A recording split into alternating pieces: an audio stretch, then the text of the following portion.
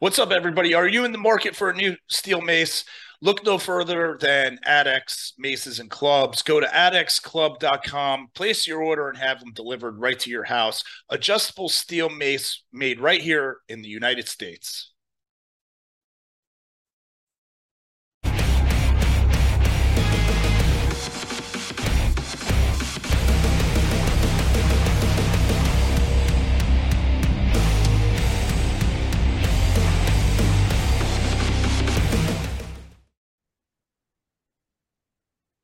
What's up, everybody? Welcome back to the podcast. Today, my guest is Jonathan Scott, Free Flow Free on Instagram. That's free.flow.free on Instagram. And Jonathan, you do steel mace, steel clubs. You have a coaching business, Broken Circles Training. Yeah, I'll say slightly broken this year. Coaching business called Broken Circles. Yeah, it's been an interesting year. But anyway, carry on. Okay. So Broken, I like that name. I'm gonna ask you about that in a minute. So why you are here, obviously, is because you like to do the same things everybody else likes to do when they take part in this podcast. You like to make circles with your mace sometimes, and sometimes they're broken circles, aren't they? Yeah. So but I was also tipped off about you because we have a mutual friend, Andrew Emsley, who he is a very important person in my life and an important person on this podcast because he's kind of popular. He's very profound and deep and everything. And he told me about you. He said that you were a monk some time ago. Yes. And I think you guys exchange deep, profound, metaphysical. I let Andrew handle that side of the conversation. I just talk rubbish in between things to punctuate the depth. No, he's a great man, and can I say that you are responsible for linking me up with this man and this show, in fact. Oh, really? Can you tell me how that happened? Yeah. Well, do you want to know my route here to this moment? Not all the stuff pre-Mace and Clubs, obviously. That's an awful long tale of many volumes. Oh, good. But anyway, so how I arrived here and how I've ended up talking with you and Andrew. Not this time, another time. But I was running a funny little alternative gym, which you may want to know more about. I don't know. It was a good experience for about 18 months. And whilst there, I got into kettlebells. That led me to have a look at a few kettlebell flow videos. This was like amazing to me to see people moving like that. And then in amongst those videos was a guy who turned out to be called Leo Savage, no doubt, in the big beard days. And I saw him do a switch squat, like offset. And I thought, oh, that looks interesting. A week or two later, I had a mace, did the usual, let's buy a big one. Can't do a thing with it. So another 2 weeks later, got my smaller mace and got into my switch squats. So, yeah, thank you.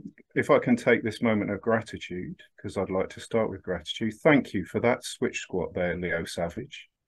Why is the switch squat so big for you? I'd never seen it. Okay. Can you remember the first time you saw somebody move a mace? Whoa.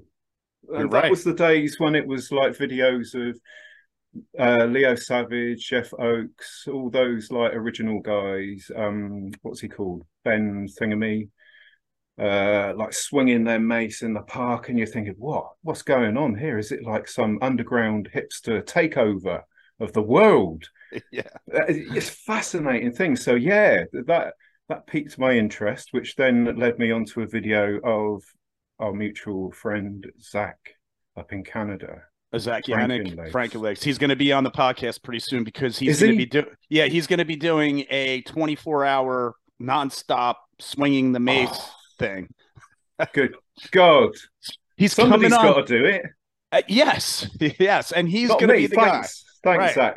Good man. Thank you, Zach, for taking that. But he will be here to talk about doing it briefly. This is a short little one. And then after he does it, after he recovers out of his coma or whatever he's going to put himself into, he's going to come back on and talk about all the challenges and stuff. I'd like to hear that. I'm very interested in the internal aspect of everything, movement included. Yeah. So he was the first guy that I ever saw swing clubs, Indian clubs. Zach back in the day. So wow. Thank you. How long ago was that? About 6 years ago, or no? It can't be that long. I've lost track of time, mate, in the past couple of years, especially.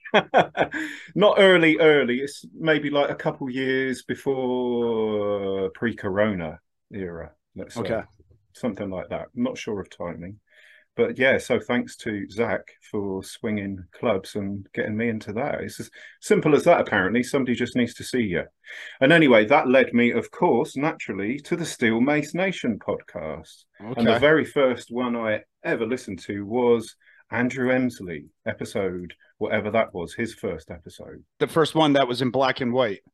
Yeah, and I remember thinking, yeah, he's a nice man. I could chat with him, I reckon. And yeah, we've had a couple chats. He's a good man. Yeah, he is. He was As are you, I'm told. Oh, well, thank you. I mean, I try to surround myself with great people, so some of it rubs off on me. Okay, yeah. Hopefully that's happened for me. Cool. I'm sure it has. I hope that's okay. My route here to this moment. So thanks for having me here, and more appreciation for you, my friend. You've heard it a million times, so hear it a million times more. Why not? All the work you do in the community, I mean, your local community with your job, the community here and so forth, it's much, much appreciated. And not a moment of the effort you put in goes to waste. Thank you. Wow, that's nice. Wow, that's going to keep me happy all day. Thank you. I appreciate it. Good. So, I really was introduced to you when you made that post about freedom.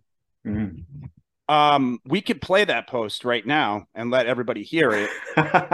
And cool. I think that'll be a good idea. And then maybe talk about what that's all about. Let's see here. Okay. Let's bring it up.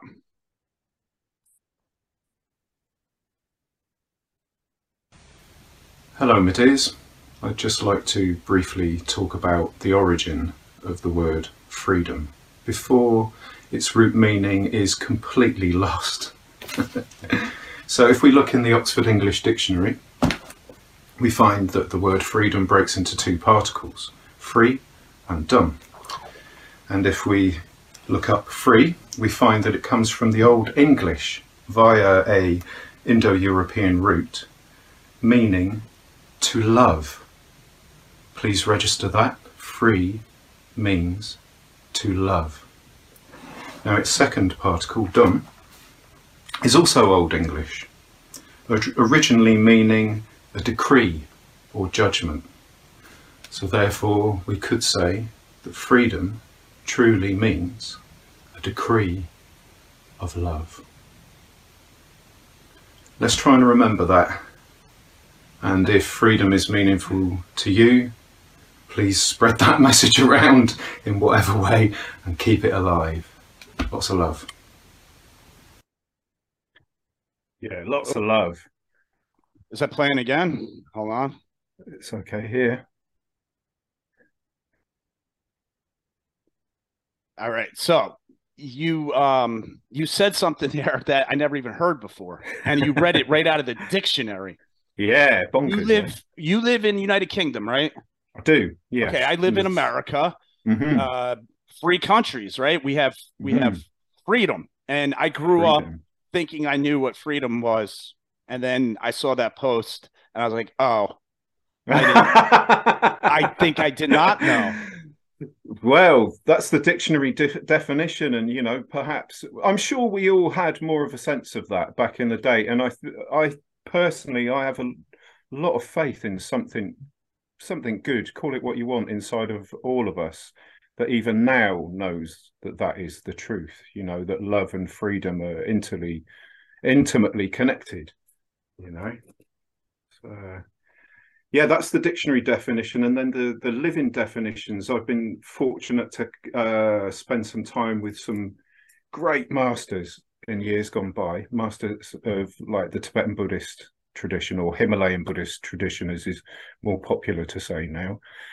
And a couple of those guys, they had been in proper prison camps, you know, in their homeland for 10, 15, 20 years. They'd survived the most incredible things human beings can go through, you know, and yet the sense of freedom that emanated from these people was indescribable. It sparks something in you, you know.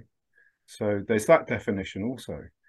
The one that even though the body is imprisoned in the harshest circumstances, yet something remains utterly free.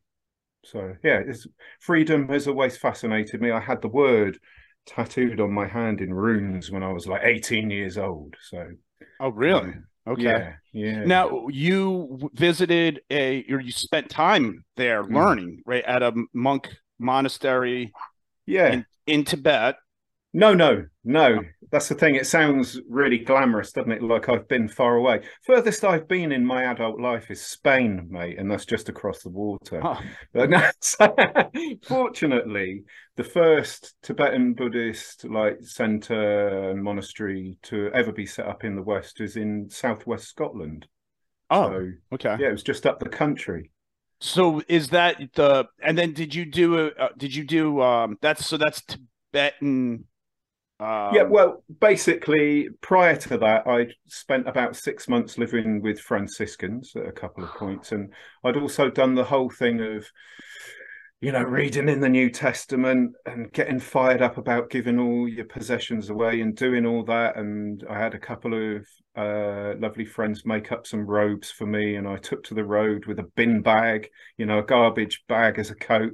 Tried that, lasted about, I can't remember, 8 months, can't remember, and realized, wow, I need some guidance, you know, in terms of meditation, because I was fasting and praying and meditating. It's all earnest, youthful stuff, you know, really good, but misguided. And I became ill, of course, as would happen when you starve yourself. Right. But anyway, so yeah, I ended up, it's a place called Kaju Sameling Tibetan Center and Monastery in southwest Scotland. I was there as a monk only for 2 years.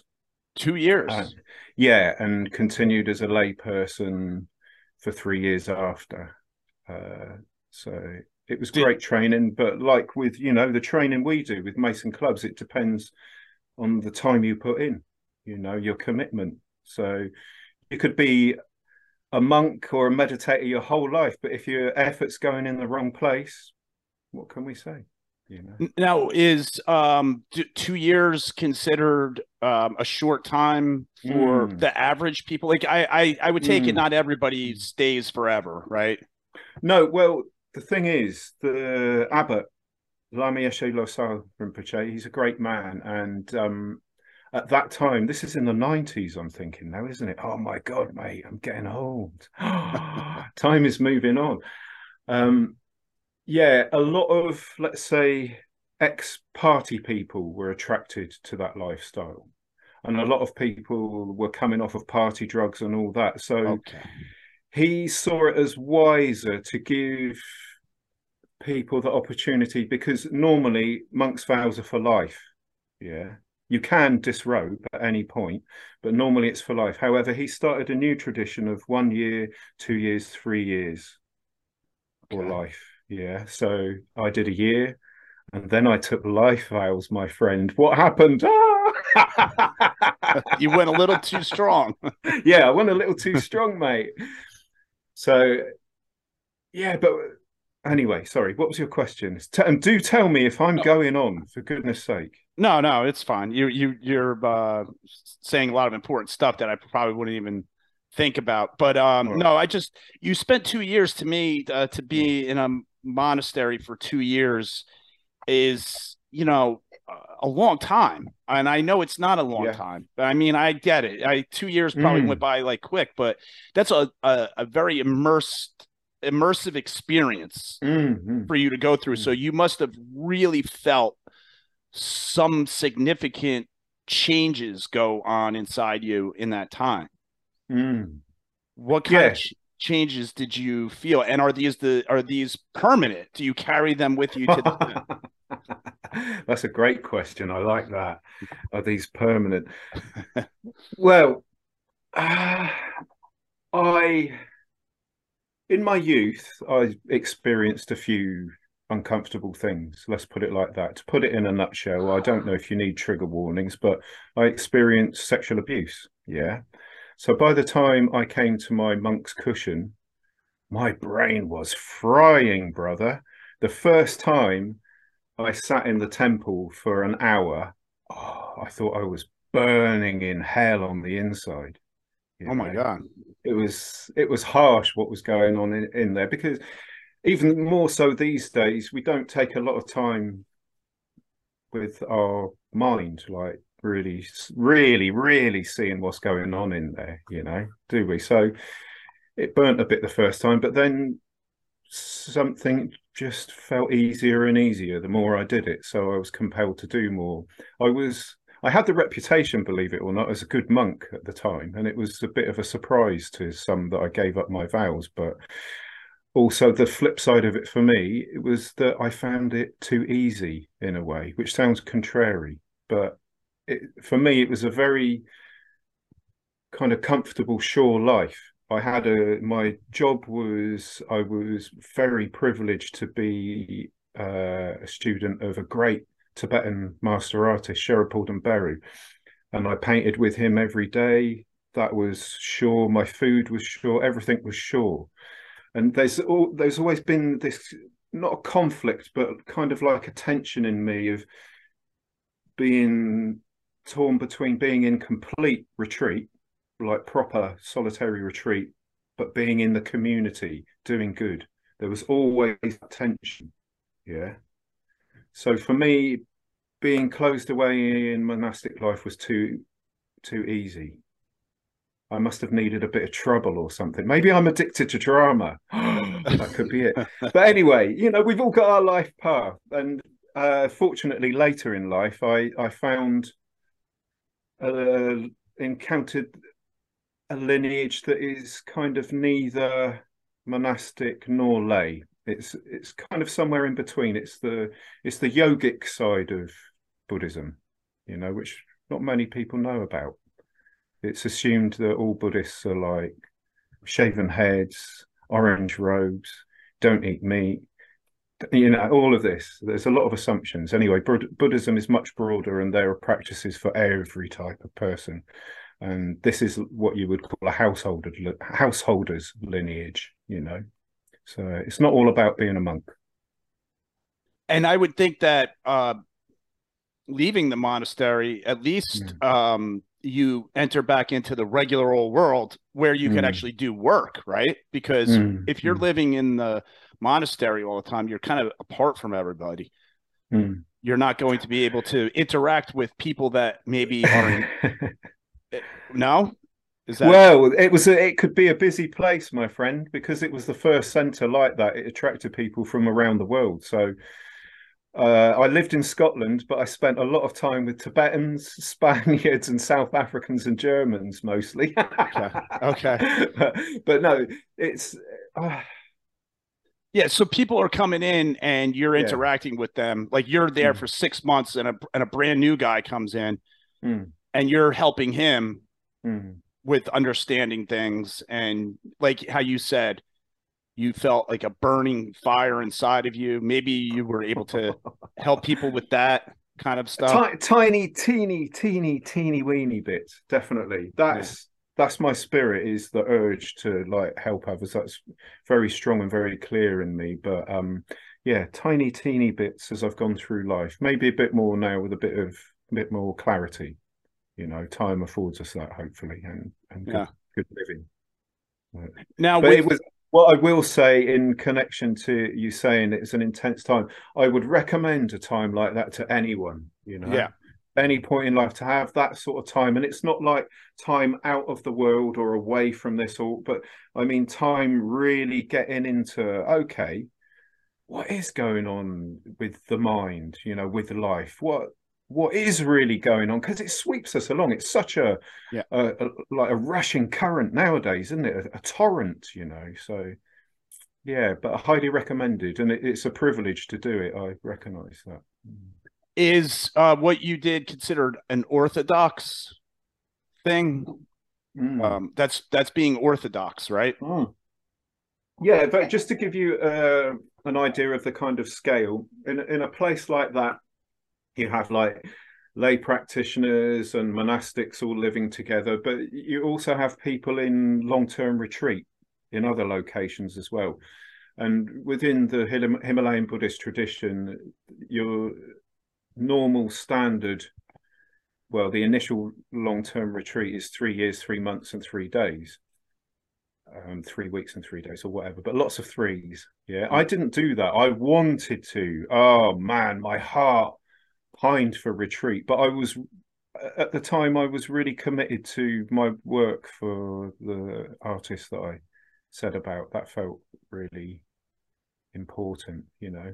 Looking back, I value it more now, of course, in retrospect, as we do. But now you're saying art. What art was it that you wanted to endeavor you on? know, the iconography of that type of faith, you know.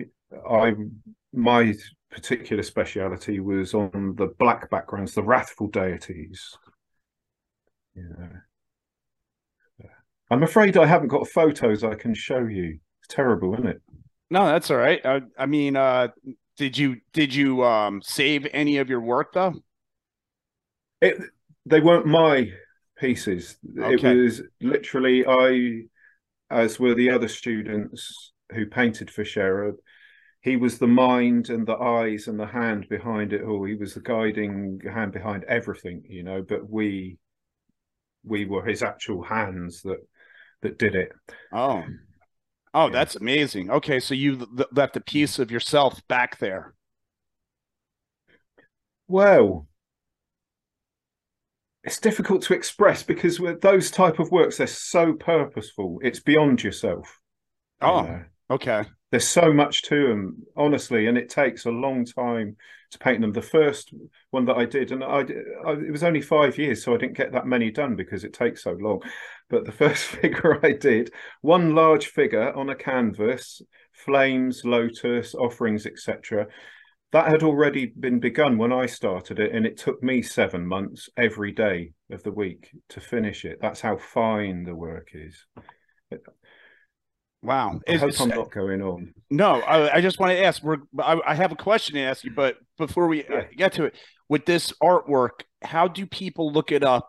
Like, what's a keyword for a search? So people, if they're curious, listening, and want to know what Jonathan's talking about, how do we look it up? Thangka, usually spelt on Google like THANGKA.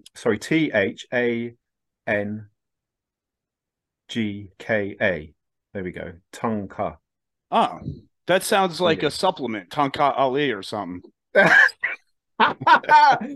It's the next one in your line of supplements, I'm sure. Still Mason Nation supplements. Look out for that Thangka Ali. It's gonna Thangka. So, what's the difference between a monk and a regular person? Well, vows, definitely. There are certain vows involved. But for, you know how I say I kind of managed to amalgamate into a more yogic tradition. We're all regular people. You know, for instance, let me give you a good example. There's a village called Rebkong in far eastern Tibet. I think it's northeastern Tibet. And the whole village, they're all Nakpa. They're all yogini practitioners. They're married, they have children, but they like to do a lot of proper strict retreat practice. So say I'm in a marriage, with a lovely yogini like that, and I feel, right, I need to do 3 months retreat this winter, she'll support me in that, and I would support her in that. And not only that, the whole village would support you. Oh, that's beautiful. That. It's a whole different way of life, mate. My goodness, yes. Yeah, so, you know, that's one very established version. But as the Dalai Lama will point out, a lot of the original teachers of like Himalayan Buddhism, none of these were monks. And he'll you know, point to the pictures and say, look, they have beards and hair. They're not monks. It's not all about being a monk. That has its purpose, you know, definitely. But what level, as you were going into your learning, and this was becoming more and more part of you every day, were there any profound moments that happened for you? Things that, like, maybe even mystical or religious? Like, did you find yourself closer to God than you've ever imagined? And did you cry from it? What did these things do to you? What was this? Oh man. Well, in those days, I'll say that I was sowing seeds that are now at this time in my life, like, coming to harvest. Yeah. So it's been a long journey, my brother, and it's not like I became a monk, learnt this and that, stayed utterly committed to that, stayed absolutely on the path and never made a mistake. No, my journey has been like this. But there's been a beautiful thread throughout it somehow. Yeah. But as regards insights, I think it's good to accept that if one applies oneself to certain proven meditation practices, experiences are inevitable. Yeah. We start off like wanting to seek them. There's a yearning for something mystic to happen. Is that, crikey, in this world, really worldly and dry and painful, please, something mystical happen today. You know, oh, by Jove. But yeah, it's natural. We want things to happen. And like, as a natural course of meditation practice, there are like strong experiences of, for instance, bliss, clarity, and what's commonly called emptiness. The word, it can be misleading anyway. That's a big topic. And yeah, there can be visions of deities, all things. That, I think you can take it for granted that if you're practicing well, you will have experiences, but that's not the point. That's not the point. No. What's lovely? The point? What's the point? Ah! How can you give me that question? Wow, brother. Really, I suppose I can't say what the point is, but I can talk from a little bit of experience and like intention of what those teachings and practices are for. Yeah. I mean, I know what I'm asking there. That is like, what's the point of life? What's the, you're going to need a lot more prep for that one. But the point is, like, now, I must put a disclaimer in it. I'll insert my disclaimer. I do not claim to represent any lineage or any this or any of that or the other. So don't take my word for it. Okay. And that's some of the best advice the Buddha actually gave, was don't take my word for it. You try it, you test it for yourself. Yeah. You know what I mean? Even if I am right, still, you go and try it and test it. Yeah.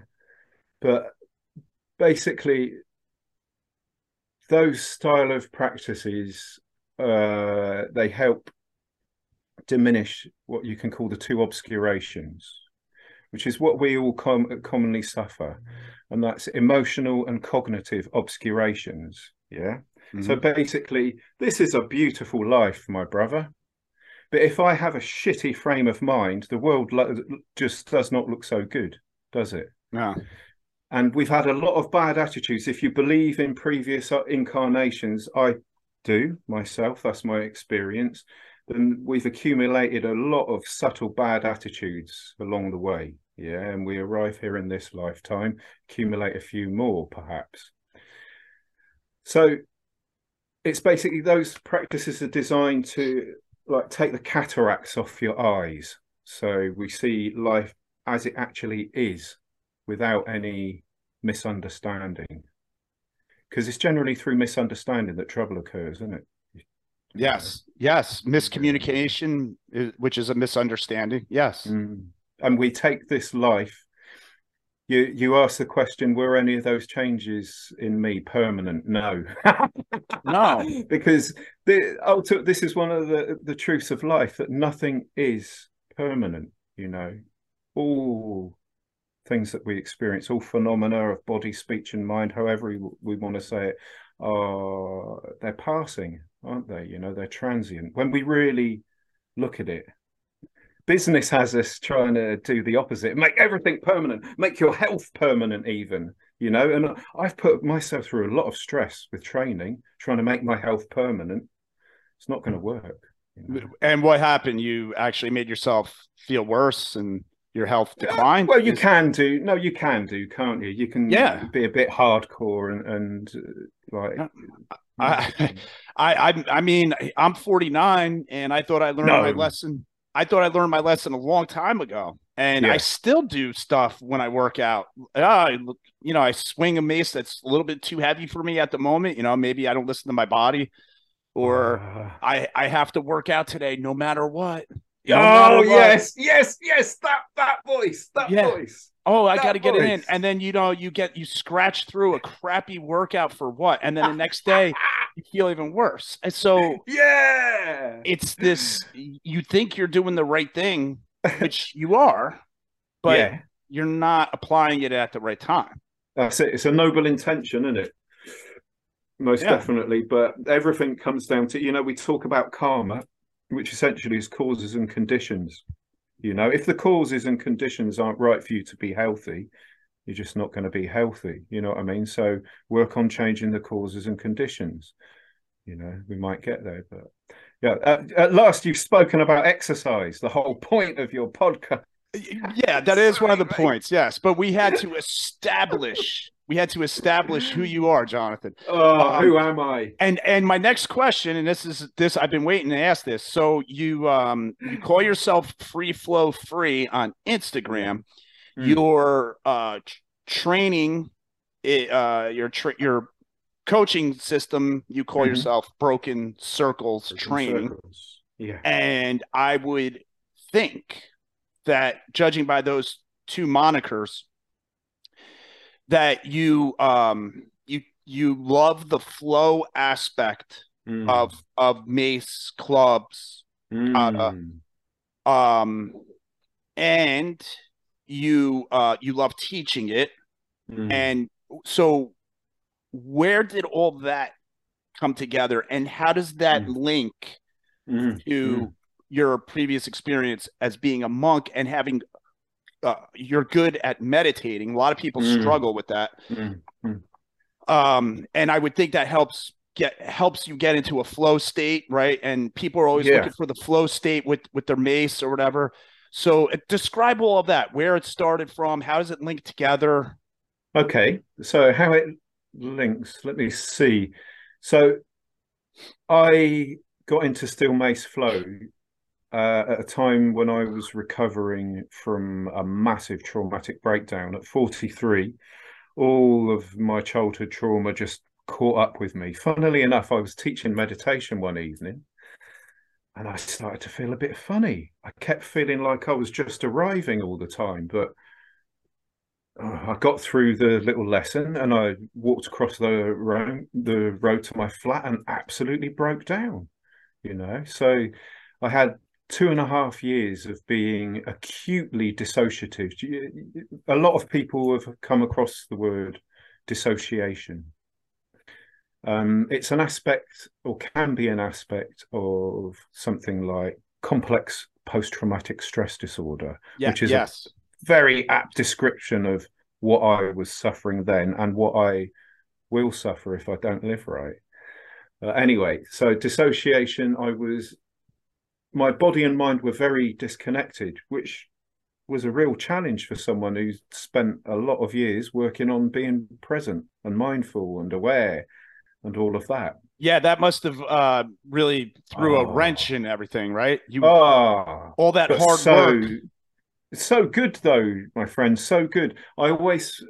Now I'm 51. Almost 51. I appreciate coming back to basics again and again and again, and starting again and again and again. There's something good in that. So Okay, oh, anyway, good. at that time, it was that got me into training with weights, and I was training in a more conventional fashion. Then, as I explained earlier, I came across the mace.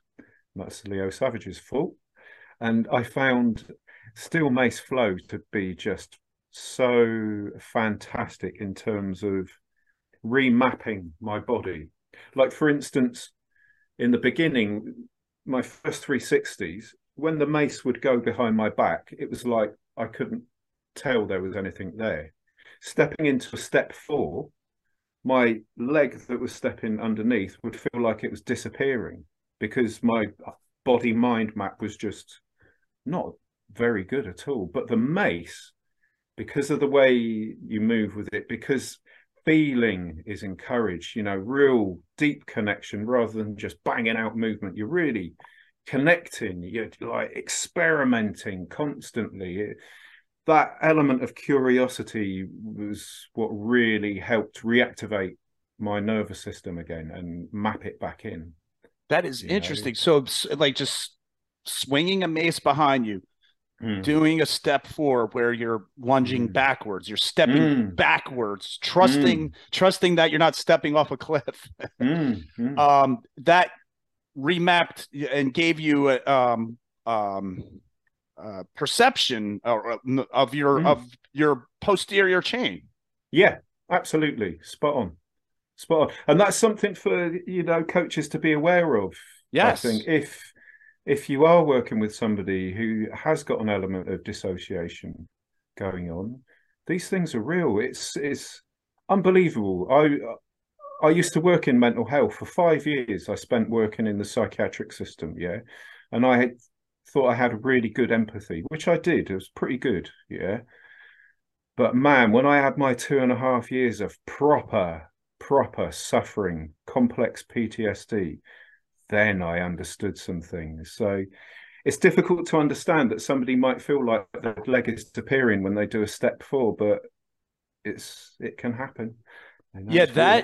that is very interesting. That when you Mm, said that, that kind of like gave me chills because yes, mm, you might have a client mm, who you don't even know that they're experiencing that, and mhm, you're like, why is this person not getting what I've been mm. showing us in like 3 lessons now, and they're still, Yeah, maybe there's something there like you just described. But I yeah. mean, I don't know.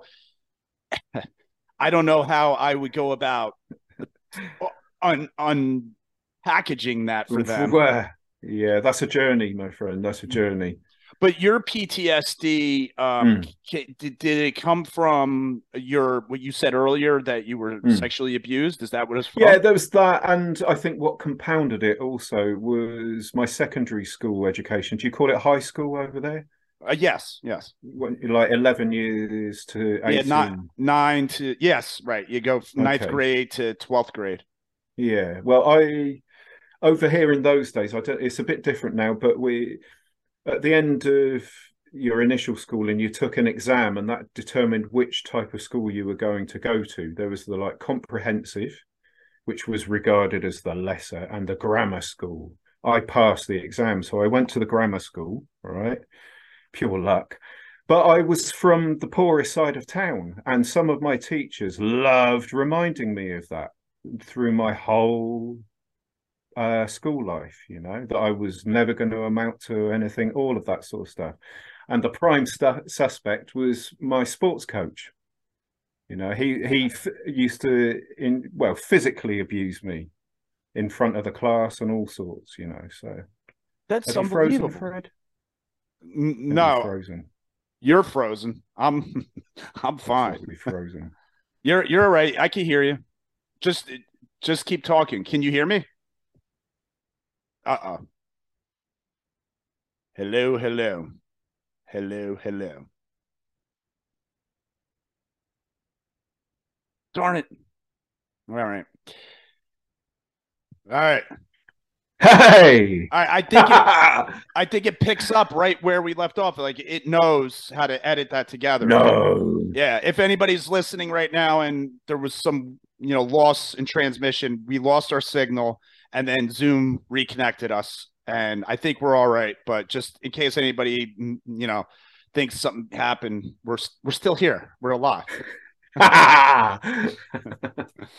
Yeah. So I got to the point of just saying that basically my school sports coach was horrendous to me. Yeah, basically, that's unbelievable. That's, yeah. I mean, hey, everybody, if you're looking for new fitness equipment to add to what you have and you want to find something that really complements the steel mace that you're swinging already, consider going with freedomstrength.us. They have strongman sandbags, throwing sandbags, all kinds of lifting gear. They have training sandbags, resistance bands, and weight vests, and they have apparel. And if you use the discount code SMN10 at checkout, you're going to get 10% off. You're going to help support the podcast, and you're going to help support a good American company right in Pennsylvania, US of A. So check out freedomstrength.us. It seems to be a tradition over here with sports coaches at school, or it used to be. I don't know about over there. Do you think like he was just sort of like an archaic alpha male type that just thinks that, well, this scrub is going to need some extra work, I'm so. Toughen him up, otherwise he's going to get chewed up by the. Yeah, that's right. Probably, yeah. I haven't got a clue, mate. Because I mean, I know people could do evil things, but I mean, treating kids like that, I that's despicable. I like to at least think that they're misguided. It makes me sleep better at night. I know some people from a coach, they want that kind of like boot camp, ex-military type thing. I grew up with the military, so I didn't need that sort of attitude. that I find where it just doesn't do it for me. Curiosity is what does it for me when it comes to movement and exercise. Yeah, and with a name like Free Flow Free for your Instagram, you don't seem like a person who would be interested in a regimented martial military lifestyle, like where everything has to be lined up in a repeated pattern over and over again of living. Right? Your mind probably operates. I'm going out on a limb here trying to tell you how your mind operates. Go on, please. You probably freely flow with your thoughts, which are not wild. You're not like wildly all over the place. You're within the scope of where you want to go. Like you said earlier, your life went like this, but there was a thread.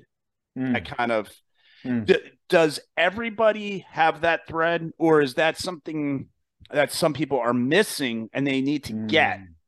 Because it seems like that thread is what always brings you back. It keeps you from going astray, right? From who you are. That thread for me, the way that I'm talking about it is that, I would say everybody has that thread. It's, it's that something inside of us and everything, that essential something that's always there that we can always come back to. Various texts from all traditions talk about these things, and it's often externalized in its expression or in its translation, at least. A lot of religious texts have been mistranslated, but this is something that's in us, I feel, and that is the crux of my training, even relating it to movement. This is coming back to your question now, isn't it? Yeah. Before we had a little break. Yeah.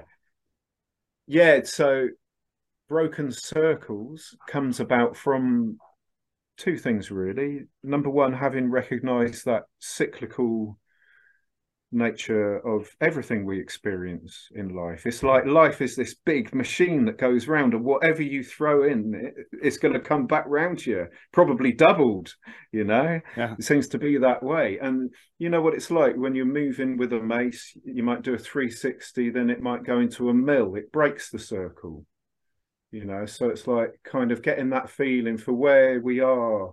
You're breaking the circle, but making another circle, a new circle. Yeah, breaking the circles of suffering, definitely. Oh. We could all do with breaking those, you know. That is. Ooh, I love that, breaking the circles of suffering. That you could go so many directions with that. But when you're doing a swing, and let's say you want to swing heavy today, and you're you want to crank out a lot of heavy reps and work up a sweat. You're gonna start, your shoulders are gonna start to burn. Your back is gonna start to tighten up. You're just gonna start enter into a little bit of suffering. But I need to do this. So you stay there for a minute, maybe 2 minutes, maybe 3 minutes. But at some point, you need to break that circle of suffering, and you move into something else. That's excellent. I find that sick. Oh, I can't even say the word. Circular, cyclic. That movement that the mace makes and clubs. I don't know. It's a nice opportunity when you're in flow to tune in to what's going on in yourself, you know, and link the two. Not necessarily act it out. There's a place for that, and that's seems to be quite heavily emphasised in the level 2 program. More like conscious expression of what's going on. But are you level 2? Did you take that program? Brother, I am terrible. I purchased the program. I was gifted the money to do so. That was beautiful.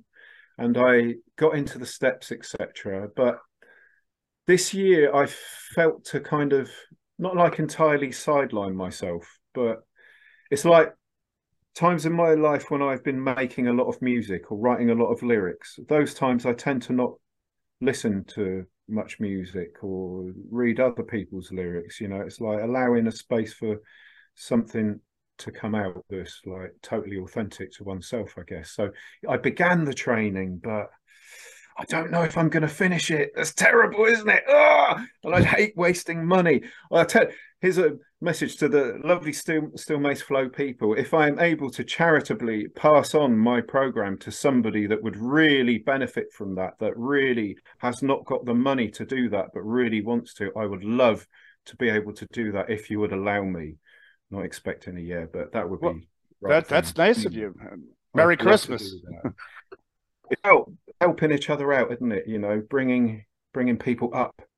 Yes, you know? Yes, and that is that is great. You know, and I had Andrew Emsley, CP Monkey Man, was over yesterday with his girlfriend. We did a long podcast, right in person, and we talked about that stuff. We talked about bringing people up and the reward. And that connection that you make, and this is I can't say this enough on this podcast.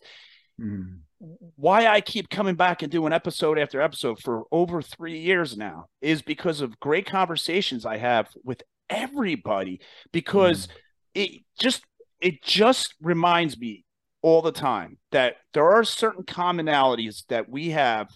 Doesn't matter where we are on this planet. We do love our freedom, but the community and having that common bond, you know, a steel mace, a club can create awesome friendships. Apparently, yeah. I think it's way more effective at relationship building than even any other form of exercise. You think so? Yeah. That's my opinion. You could be right, mate. Right. You know, it's just because it seems to enter into another space, right? There is the physical, but there's this. For some people, very spiritual. You know, people find themselves changing the way they think. That is so true. God, shall I tell you my experience of that? Absolutely. How a mace changes you. As I say, I was running this, should we say, a micro gym. It was small, yeah. It's all I could afford, and it was a place where, cause my inclination is, I really care the most for the people that have got the least and the least access to exercise.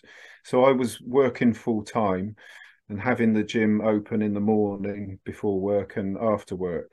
Yeah, I was floating the costs, and I would just take donations. If people had money, that would be great. So yeah, running this gym, it started off very conventional, weight plates, etc. That's all great training. I love it. Up, down, fantastic way to train. And then this thing comes into your life that you're swinging around. And 2 weeks later, you find yourself sitting on your lap machine, looking at all your kit in your gym, thinking, what am I going to do with all this stuff now? And it had to go. I kept like a few key things, like some weight plates and, you know, stuff that you could throw around, but all the machinery had to go. That well, linear... Wait a minute. You have this gym, you have people coming and they're working out on the stuff, right? And you're also making a little bit of a living off of this and stuff. And then not quite, no. Okay, you were trying. But anyway, not at all. But then that was about to come. But then Corona came. I was making half of the overheads, and then Corona struck. Yeah, so it was just about to go that way. And that doesn't matter. But yeah, sorry. Yeah, no, that's yeah. Corona did interrupt everybody's existence. Sure. So, yeah, but you sit there, like you said, you describe your experience. 2 weeks later, you're like, yeah, this is all wrong. This is all wrong. You just... Well, it's right. It's good. But the way it seemed at the time was like, and I'm not knocking it, because as I say, that style of training, there's a place for that. There's a place for, what's his name? The ex-military guy who's going on about pick up the log all the time. You know, what's his name? He runs. Jocko Willink? Yeah. No, the other guy. He's always running and telling people to pick up the log. David Goggins. There you go, Goggins. Yeah. Oh, I found him through that Team Never Quit podcast back in the day. Yeah. Fantastic. But anyway, yeah, there is a place for that. Straight, linear. But when the circles come, it changes everything. And it does change the way a person thinks. Yes. It changed me. And you see it happening with people you're working with, don't you? You know, you see it. It's beautiful. And because the thinking's changed, the behavior changes. Right. And then the ideas about the world start to change as well, because we're all trying to keep it in line, trying to power on through, trying to survive. Right. Yes. So stray from the lines and anyway, I can move sideways. Yeah. Oh, there's a place I could go back there. Yes. Yeah. It's amazing, isn't it? And once again, full credit to Leo Savage for interrupting my program at that time. You know? Yeah. He created something that is unbelievable. And it you know, how people attach themselves to it. There's differences. You know, some people like to move a certain way, and I really appreciate his program. I mean, what it's done for me is you know, like I just described it, it's changed my thinking about movement and everything, but being able to coach it is totally different than when I was just training people how to do regular weightlifting. I realized I didn't really enjoy it, you know. But I enjoy teaching people about the mace. Like, I will describe the movements, I will get in there, and I will almost like I could feel myself sweating trying to look at that passion on that man. Look at him. Yeah. Passion. And I'm like, I never was doing this before when you weren't allowed to feel anything before, perhaps. You know what I mean? That's one thing Steel Mace Flow gives a lot of permission for, is feeling. And that is a fantastic thing to bring into your movement, even if it is up and down with a barbell. To do that expressively. And I don't mean necessarily like, you know, but really connect with what's going on in there. Yeah, Leo's been great for reconnecting people with what they feel. But also, I feel for a person in that position when they've come up with something truly inspiring. It's like being a a virtuoso on the violin or something. You know, it's like simultaneously your greatest skill, but your greatest pain as well. You know. Yes.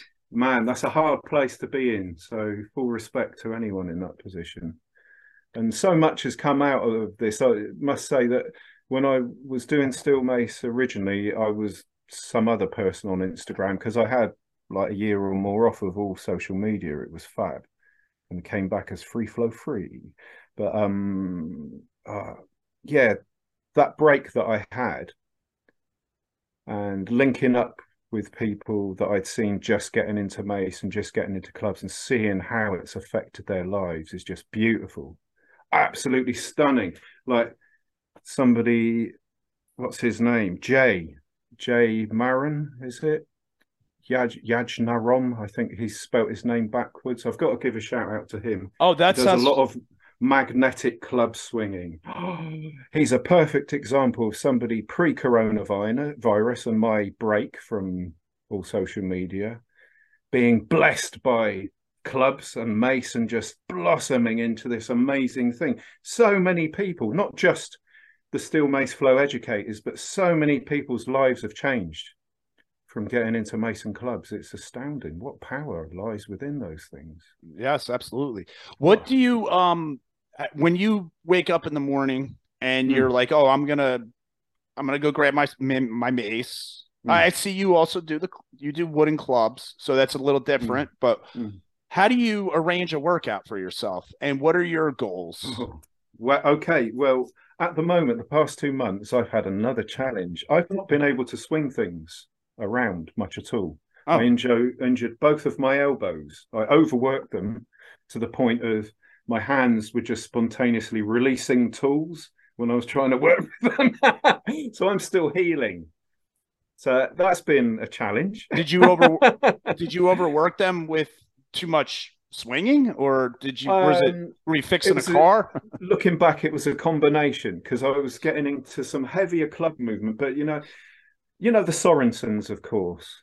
Bill and Steph. Oh yes. I love to watch their breakdowns. They're really good, and how that is an important part of a swing. That little bit there is important. So I was, when you have those times of getting into the like minute details and working them, I was doing that, but maybe I didn't stretch out well enough. And then the next day I was like holding on to wood and sawing. It was all too much of this grip. Okay. But it's life, isn't it, mate? You know what it's like. Working to survive. Cha-cha-cha-cha-cha. So anyway, yeah, how I would normally plan my workout is by feeling. Totally. I'm terrible now. I'm nearly 51. My life is running out. No doubt about it. I realise that now. So I'm going to go for what I feel. Yeah, I've got no particular aims in terms of, right, I need my pecs to be bigger. If I was a younger man, I would still be in that frame of mind, and that's cool. All of that's good. Right, I'm 51 nearly. I don't need all that. So I will totally stand there and just listen to my body and see what it wants to pick up. Is this also how you train your clients, or do you do it a little differently? That depends, of course, because you've got to be sensible. I will always have a heavy element of intuition in everything that I do, because that's the bit with the thread running through it, probably. Right. I feel my way through life, groping in the dark, basically. But no, obviously a bit more thought needs to go into it. However, instinct is what calls the shots. Definitely, I feel. So when you do have a client that you're working with, what do you start with when it comes to they want to experience everything? Let's say they come in, they're like a kid in the candy store. They want to do mace, they want to do clubs, they want to do this, they want to do everything. Where do you like to start them off in their journey? Well, I saw you having a conversation with, what's her name, Diary of a Fitness Junkie. Oh, she amazing, that woman. She has conversations with everybody. I mean, what you're saying right now, it's been said on this podcast before. Like, oh, I was talking to, yeah. I bet. She's amazing. But you guys were talking about the difficulties of training clients that are kind of like hit and miss with their attendance. That's Yes. been the story this past year, post lockdown. You know, that has been the story. Everybody's come out and they've wanted to do a bit of this, a bit of that, and some of that as well, and probably not get much of anything done. You know, and no disrespect, Yeah. but so back early summer, I think it was, I decided I'm just abandoning classes for a time because it's impossible. Even if I've stated at the beginning, a few weeks of dedication will be necessary for safety, because that's where I like to start, is safety. You know what I mean? Structure and safety. Right. So when I normally work with people, that's what I'll do. But yeah, there's seems to be no simple way to get a lot of this stuff done these But days. do you notice, is there anything that's easier to be like I would think a mace would be probably a good starting point because it's one item instead of two, where you're not holding the clubs.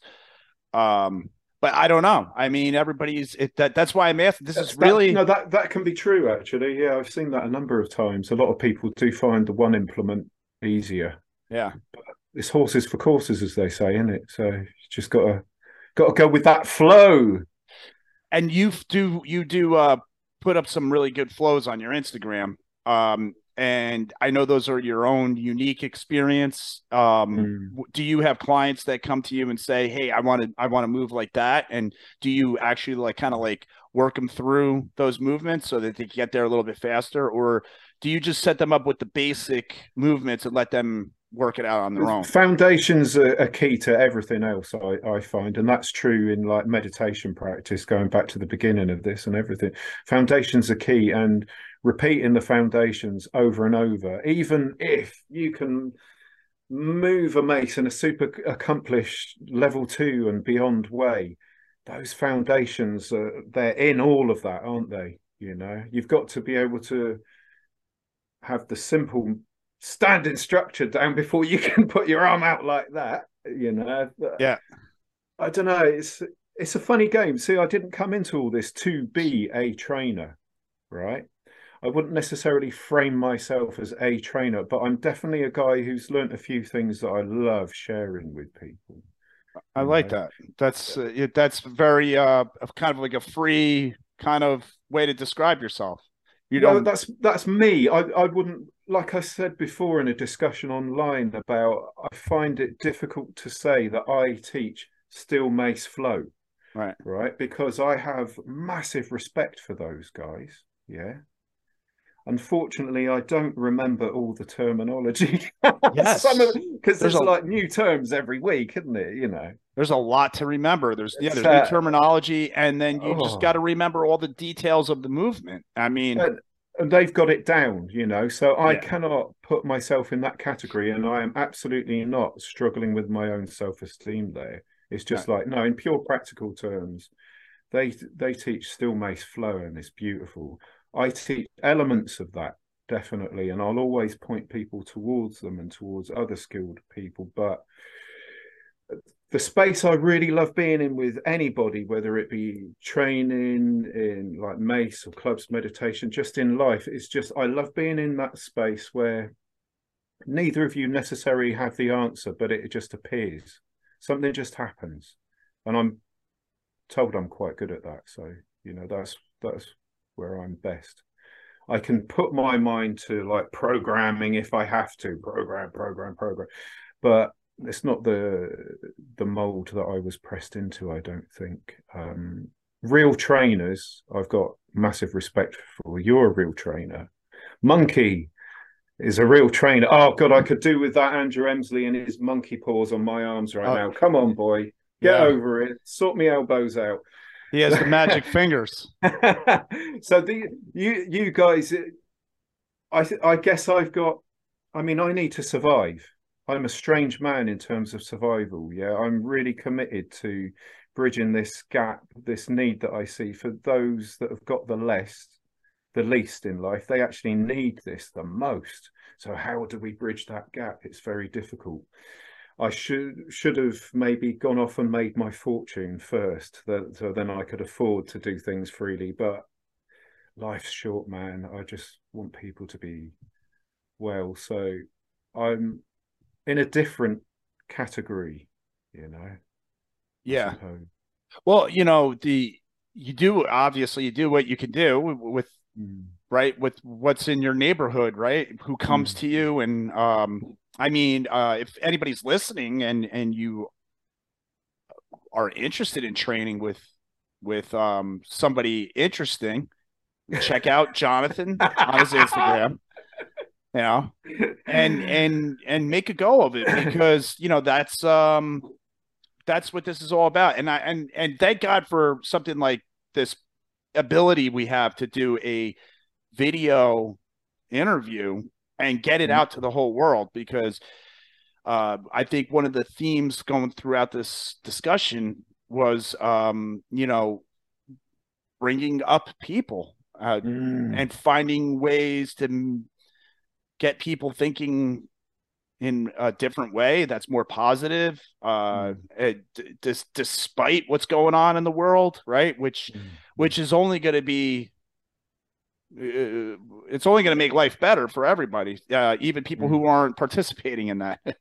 There's no, this time in the world, I feel it's really important, and young people really need to know this. It is vital to have a rich inner life, because if we're looking outside all the time, we're going to suffer, you know, terribly. And okay, how would a young person do that? Are you suggesting they pay attention to a faith, perhaps Christianity, or? Well, that's down to the individual entirely, and once again the causes and conditions that they're going to encounter in their life. I can't give specific advice, but we've been entrained to look outside for the answers, to look to institutions for the answers, and sometimes they can be useful. In general, if you want to feel good in yourself, you have to look within, you know, and I don't mean that in any spaced out, funky way. You know, there's no woo-woo there at all. It's just a fact. Freedom it's innate, it's inborn. There's something, this is the most important thing for me to say, I feel, is that there's something very good, absolutely indestructible in the heart of you and everyone and everything that cannot be tested. It doesn't need to be paid for. You know, it's there. And it's better, I have found, to live from there outwards as best as you can, you know, from the inside out. If you think all the answers are out there, you'll be disappointed. The real happiness it's innate. It's there. That's wonderful. These practices encourage it, I feel. That's great. Well, Jonathan, I think that's a good place where we could stop. And all right, you know, I would love to have you come back on in the future, talk about training again and all this stuff. I'd love to speak. I loved speaking with you. It's been a real pleasure. Yeah, it's great. Definitely. If people want to get in touch with you and train with you, or what do you offer? Do you offer anything remote, online? Do you offer just in person? I can. Both. Yeah, I can do both. Yeah. Okay. Yeah, all right. So DM you at Free Flow Free. DM me. Follow the link in my bio. I think they say link in my bio. Don't know. Yes. Isn't that what you're supposed to say for my website address? But sorry, I'm a bit slow with all this stuff. I'm from the past. I'm from the 1970s, man. I'm right behind you, dude. Yeah, I'm only a couple of years behind you. We're leading the way. Like I tell people about this podcast, and I'm like, listen, I don't do much with it. I record. I do a very minimal editing. It takes me way more time than I think I have, and I'm always now I'm gonna go run around the rest of the day trying to catch up. Oh, mate. Well, thank you for your time. I appreciate sharing Thank you for your time. Thank you. Really, it still blows my mind that we can actually do this. I know I should have caught up by now, but it's incredible. Yeah, amazing. It is. It is amazing. And thanks to everybody out there who I'm probably not following much at the moment because I don't scroll down much on my feed. I check for messages, definitely. But there's so much mace going out there. How can you watch it all? No. But one person, if I may shout out and send love to him, Jared Michael Thomas. Yes. Wow. Yeah, brother. He knows how to move now. He knows how to move. And I tell you, I don't know why, ever since I've been a kid, I've wanted to come to the United States and Canada. I've never really been bothered about going anywhere. I've got a funny feeling about that place. So I hope to be stood by your side one day, swinging something around. Come in the summertime because I personally, I live right next to the Jersey Shore, the beach. And it's fantastic here in the summertime. It's warm and the water is, well, it's kind of cold, but yeah, come and visit and you'll be in close proximity to so many steel mace people. And with Andrew just 2 hours away, if you came and we knew ahead of time, there would be a shindig like you wouldn't know with everybody bringing their maces. Yeah. Let's have a shindig. I would love that. But unfortunately, we might have to do a GoFundMe. Because there's so many poor people in the world need help, man. And we've got to help everybody. This is what we're born for. This is where happiness truly arises. Yeah. So I hope to be with you one day anyway. Yes, sir. That I think will make it happen. And thank you for, the inspirational words, like you're saying. And everybody, please, remember what Jonathan is saying here. And I'm saying definitely there's something to it. Look at the people around you, especially nowadays, especially as we head into the future, the near future, where there's a lot of uncertainty. Make sure you're taking care of these people, look at them and say, wait a minute, do they need something? Are they hurting? Stop and think about it for a minute. And even if you can help out a little bit, it changes things profoundly and it ripples through the world. Yes. Let's make some ripples, Fred. Ripples all the way. All the way. All right, everybody. Thanks for tuning into the podcast. And go check out Jonathan, Free Flow Free on Instagram. And, tell him I said hello when you contact him. All right, everybody. I'll talk to you later, man. Nice one.